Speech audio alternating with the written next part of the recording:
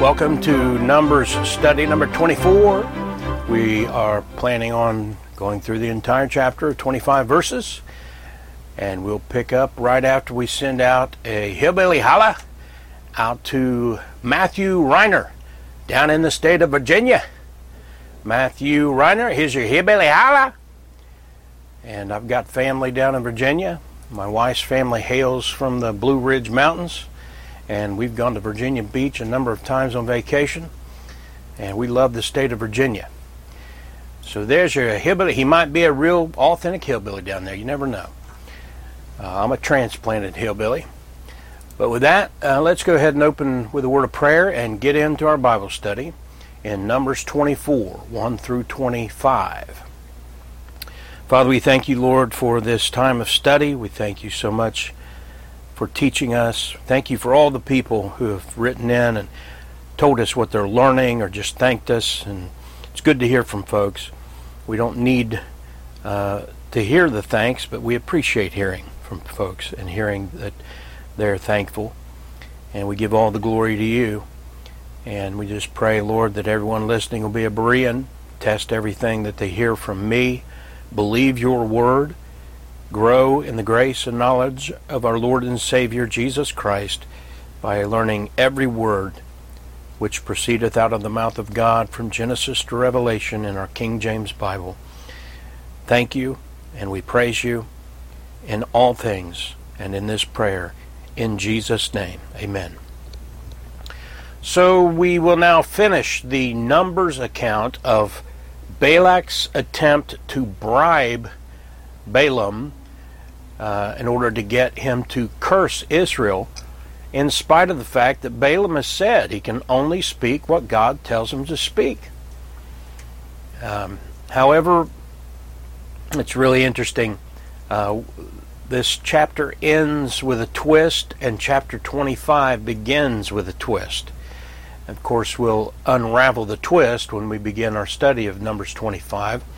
But first, we pick up where, for a third time, Balak and his entourage of the princes of Moab have erected 7 altars, and they've offered 7 bullocks and 7 rams on each, or on all those altars. There'd be a total of 14 sacrifices. But this is the third time. So that would be 42 animals offered in total. And we pick up in verse 1, and when Balaam saw that it pleased the Lord to bless Israel, he went not as at other times to seek for enchantments, but he set his face toward the wilderness. There's nothing more pathetic than a preacher running from God. Even backslidden preachers like Balaam, obviously, we're going to see is. But it's especially pathetic when that preacher simply doesn't want to preach the truth of God's Word. Some guys, they may run for different reasons. They may be burnt out, as we hear about a lot. There's nothing wrong with taking some time off, don't get me wrong. But to run completely from the ministry over that's sad. They'll run because they have a bad marriage. Some have been convinced that if they get divorced, they're disqualified from the ministry, which is hogwash. But that's a pathetic thing, to see a man allow his wife or ex-wife to ruin his ministry and his call of God. And there's other reasons, but to see a man simply run because he doesn't like the message, that's one of the most sad things of all. But it does describe the mass majority of preachers today. They run from the King James Bible. They'd rather preach out of these perverted, corrupt new versions. They run from churches who take a stand on the King James, and they'll run to Laodicean, lukewarm churches. They'll look for job openings for the Laodicean churches where they can pastor goats who don't really desire the Word of God. That's what a lot of these guys do. I started when I was first in the ministry. I just started in the ministry. I met a graduate from the Methodist Theological Seminary in Delaware, which is apostate, and he was bragging basically about the fact that he took the job as a minister because the hours were great, vacations, benefits, 401k, it's piece of cake work really. Anybody he didn't want to deal with, he just sent them off to a psychotherapist or something, And so that's why today when you go to these churches pastored by these sad Balaams, you get rock concerts and sermonettes that are void of any verse-by-verse Bible teaching. And you get a fake spirituality that is killing not only the people in the churches, killing the whole communities. The church is supposed to be salt and light, and the salt has lost its savor and the light has gone out. And so even the communities are dying. Those churches are more like cemeteries with open graves, rotting and decaying the community instead of being the salt and light they're supposed to be. They should call their churches funeral homes instead of churches. But God's Word will still be a witness. Like in Worthington, our little church, and there's still little pockets of King James Bible believers. And here, that's the same thing true with Balaam. Balaam himself, we're going to see he's a false, he's a imposter is I think the best word for Balaam, the type of false teacher he is. But as long as he preaches God's word, it will have an effect on people. And that's why you have false teachers through the years. We've had guys that were, I don't want to sound over the top, but I know a guy who's a child molester, and he preached the Bible, and there were people saved under his ministry. And then when he was exposed, they wondered whether or not they were saved. Well, yes, they were saved. And of course, we don't ever want to knowingly sit under somebody like that. But the Word of God is powerful, even when it comes out of the word of, as we've seen in previous studies, mouth of a jackass. So verse 2 says, "And Balaam lifted up his eyes, and he saw Israel abiding in his tents according to their tribes, and the Spirit of God came upon him." And I've seen this with my own eyes with false teachers and frauds. I know they're false teachers and frauds. And yet, once in a while, they'll preach the truth. Paul talked about these guys, and he said, he still rejoiced in the fact that people were getting saved, even if the guy preaching had the wrong motive. And that's really what we're getting from Balaam here. He's preaching the truth. God's speaking through his mouth, even though he's got the wrong motive and he really doesn't like the message he's preaching. But now I'm going to read through Balaam's prophecy as we pick up here in verse 3. We'll read through verse 5. "And he took up his parable and said, Balaam the son of Beor hath said, and the man whose eyes are open hath said, he hath said, which heard the words of God, which saw the vision of the Almighty, falling into a trance, but having his eyes open." That's a sign of a false teacher. I don't believe God moved him to say all that. He's just basically calling attention to himself. And in spite of that, verse 5, he begins, "How goodly are thy tents, O Jacob, and thy tabernacles, O Israel." So that after that ridiculous introduction of himself, we see the prophecy is about Israel. Verses 6 and 7 goes on, "As the valleys are they spread forth, as gardens by the river's side, as the trees of lign aloes, which the Lord hath planted, and as cedar trees beside the waters." In other words, very lush and prosperous, these people, Israel. Verse 7, "He shall pour out the water out of his buckets, and his seed shall be in many waters, and his king shall be higher than Agag, and his kingdom shall be exalted." And so that's saying quite a bit. And it is pointing, though indirectly but ultimately, to the future glory of Israel in the coming millennial kingdom of Jesus Christ. Now, look at verse 8. "God brought him," talking about Israel, "forth out of Egypt." That's the Exodus. "He hath as it were the strength of an unicorn. He shall eat up the nations his enemies, and shall break their bones, and pierce them through with his arrows." So a couple of points before we move on from this verse. As we've said before, if you see this reference to a unicorn, and you immediately think of My Little Pony, some rainbow horse, that kind of thing. The New Age unicorn I see all the time on book covers and things from New Agers and occultists. If that's what you think of when you hear the word unicorn, then you're way off base, and you need to purge your mind of this man-made nonsense And you have to realize that this is a very large, strong creature. And it's never described in the Bible as a cute little white horse with a horn and rainbows. That's just not the Bible use of the word unicorn. Just because people have a false and fake, I took those two words and put them together, a false and fake image of the unicorn means nothing. That's not the Bible unicorn. I mean, the biblical unicorn is a measure of great strength. It has a single horn, that makes it a unicorn, but that doesn't make it a rainbow pony. The strength of a unicorn describes Israel in her glory. It says, he hath, as it were, the strength of a unicorn. So obviously, you need to understand what that is referring to. And this unicorn-like nation, Israel, eats up their enemy nations, and it breaks their bones and pierces them through. I mean, that's not My Little Pony. And so we continue with Balaam's prophecy in verse 9. He couched, he lay down as a lion, and as a great lion. Who shall stir him up? Blessed is he that blesseth thee, and cursed is he that curseth thee. So there's that promise again. The same promise that the anti-Semites and heretics, like guys, some of you King James Bible believers will recognize text Mars, cuckoo, Stephen Anderson, cuckoo, Louis Farrakhan, the KKK, the Aryan Nation, Muhammad and Islam, the Nation of Islam, all the other Bible-rejecting fools hate these promises of God to bless the nation of Israel and to curse those who curse him. All the popes and the statements ex cathedra and bulls, and bull is a good word for it, from the Roman Catholic Church and the popes and all that, they're cursed, and I won't join them.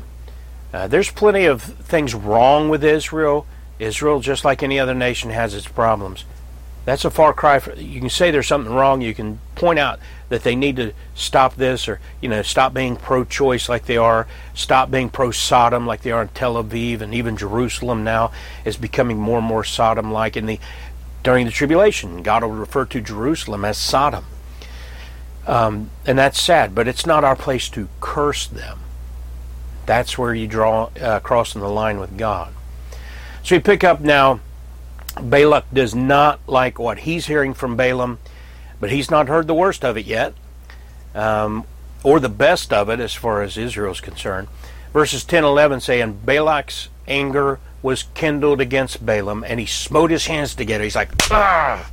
And Balak said unto Balaam, I called thee to curse mine enemies, and behold, thou hast altogether blessed them these 3 times.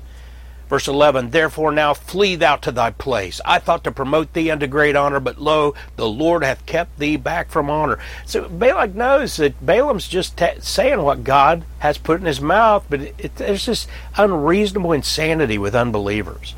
You can't reason with people like that. And that's how Balak is here. Let's continue in verses 12 through 14, because Balak's going to say, I tried to tell you. Verse 12, and Balaam said unto Balak, spake I not also to thy messengers which thou sentest unto me, saying, if Balak would give me his house full of silver and gold, I cannot go beyond the commandment of the Lord to do either good or bad of mine own mind. But what the Lord saith, that will I speak. But then he changes, he says, and now, behold, I go unto my people. Come therefore, and I will advertise thee what this people shall do to thy people in the latter days. Now, at this point, it seems like Balaam's about to add insult to injury and pour some salt in the wound. And maybe he just can't help himself. He's under the power of God's Spirit at this point, even though he's got a bad heart. But we read his lengthy self-introduction again in verses 15-16. And he took up his parable and said, Balaam the son of Beor hath said, and the man whose eyes are open hath said, he hath said, which heard the words of God, and knew the knowledge of the Most High, which saw the vision of the Almighty, falling into a trance, but having his eyes open. And now with that grand entrance, we now read what ought to be one of the most familiar Bible prophecies in Scripture to the mature Bible student, but I found a lot of people are not even aware of this, or they don't have a real working knowledge of what we're about to read. And if that's the case with you, when we read this, highlight it in your Bible. Become familiar. It's a very important prophecy here in verse 17. We read, I shall see him, but not now.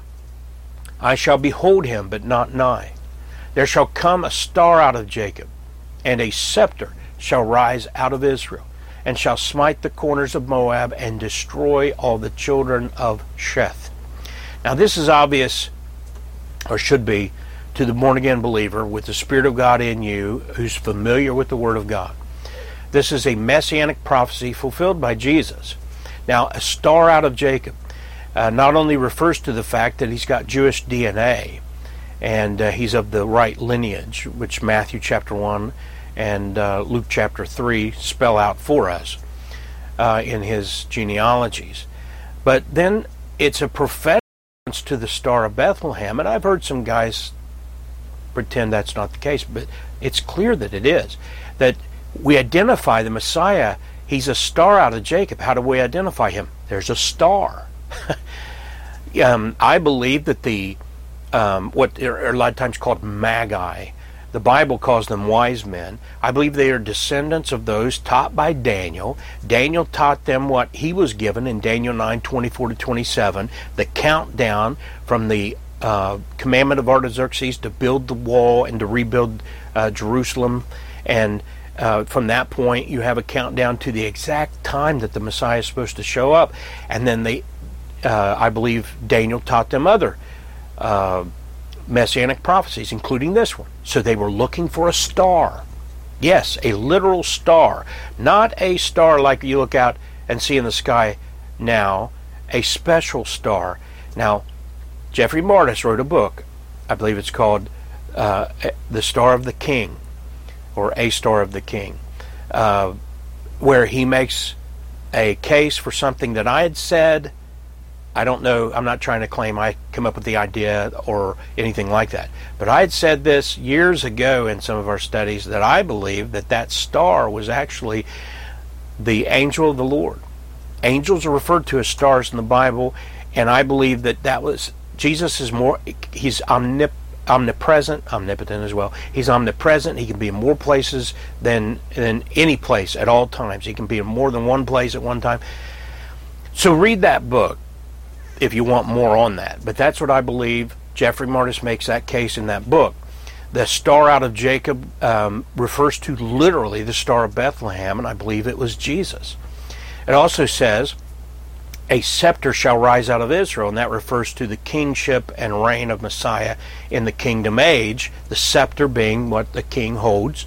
Remember the scepter that Esther, when she would go in to approach the king, if he didn't put the scepter toward her, that she could be killed. That's because that's where the power is, the scepter. But it's only at his return that Jesus finally fulfills this prophecy. And that prophecy is also told in Isaiah 11:12-14. Listen close. And he shall set up an ensign for the nations, and shall assemble the outcasts of Israel, and gather together the dispersed of Judah from the four corners of the earth. He did that before the first coming. He's also doing that here at the time of the second coming. The envy also of Ephraim, as some people pronounce it as Ephraim, I think, shall depart, and the adversaries of Judah shall be cut off. Ephraim shall not envy Judah, and Judah shall not vex Ephraim, but they shall fly upon the shoulders of the Philistines toward the west.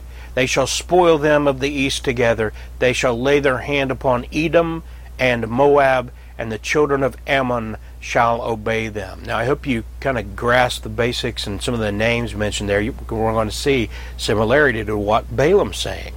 So just like Isaiah's prophecy, we see Balaam continue in verse 18, and Edom shall be a possession. Seir also shall be a possession for his enemies, and Israel shall do valiantly. Now Israel will resist the Antichrist. Revelation 12 describes this, where they'll go into the wilderness in hiding for 1,260 days. That's 3.5 years by the Jewish calendar, exactly. and they'll ultimately be saved, but they'll hide in the rock city of Petra in Seir.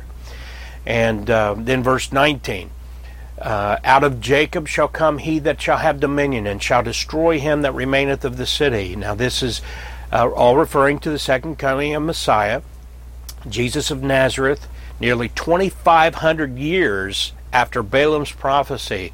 This is about to take place. Then Balaam continues with his end-time prophecies in verse 20.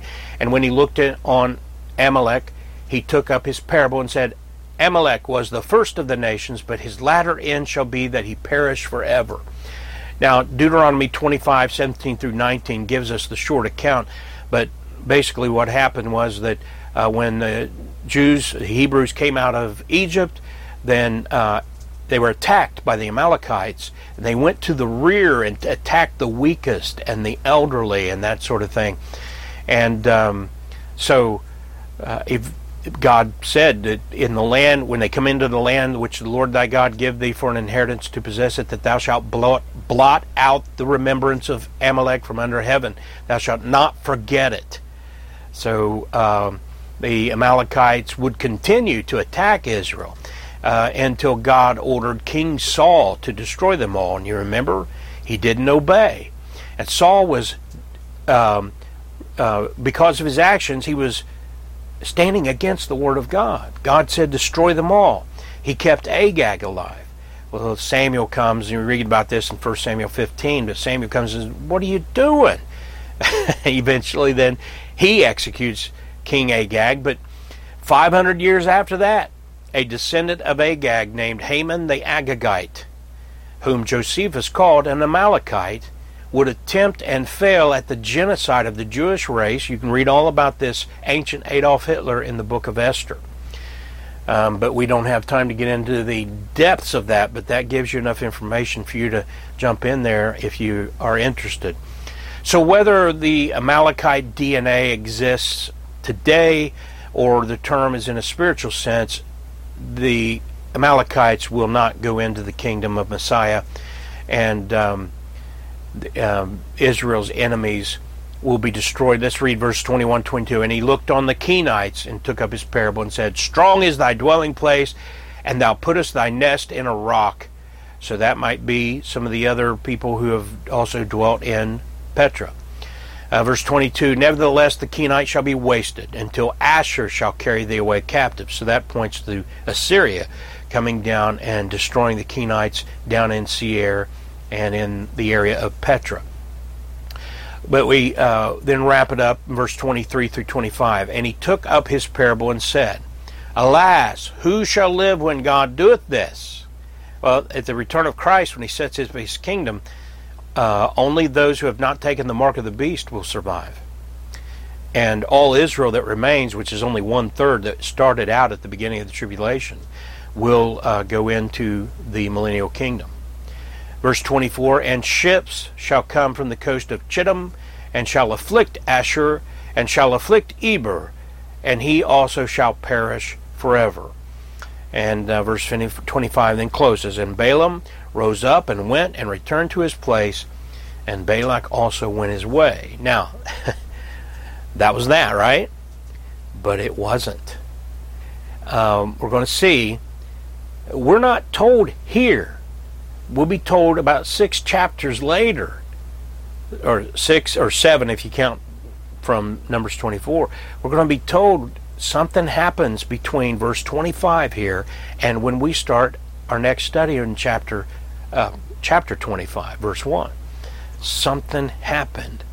There was, between Balaam and Balak, there was this secret conspiracy behind the scenes. And you know, sometimes authors will do that. They'll tell you what happened, and then only later they tell you what happened. That you can see what the result was, but then later you find out what brought that about, what was behind it. And that's the way the Bible handles this particular situation. It's really exciting when you learn it. If it's the first time you hear it, stay with us. Come back next time. We're ending here with this as a cliffhanger. But you tune in next time. If the Lord leaves us here and doesn't rapture us out, tune in next time, and we're going to look. There's passages in chapter 31 of Numbers, Micah 6, verse 5, Revelation 2:14, Jude 11, 2 Peter 2:15 through 16. These all come together to explain what we're about to see. How that this chapter ends and it looks like it's over, but then in chapter 25, when we come back next week, it's going to be an amazing beginning, because all of a sudden it's going to say that Israel abode in Shittim, and the people began to commit whoredom with the daughters of Moab. And it's you're like, whoa, what happened? What caused this? And we don't have time, obviously, to go into all those texts and explain it in detail. So we'll leave you with that. And I hope you are enjoying these Bible studies as much as I am. I just find the more I study, the more I love it, the more I want.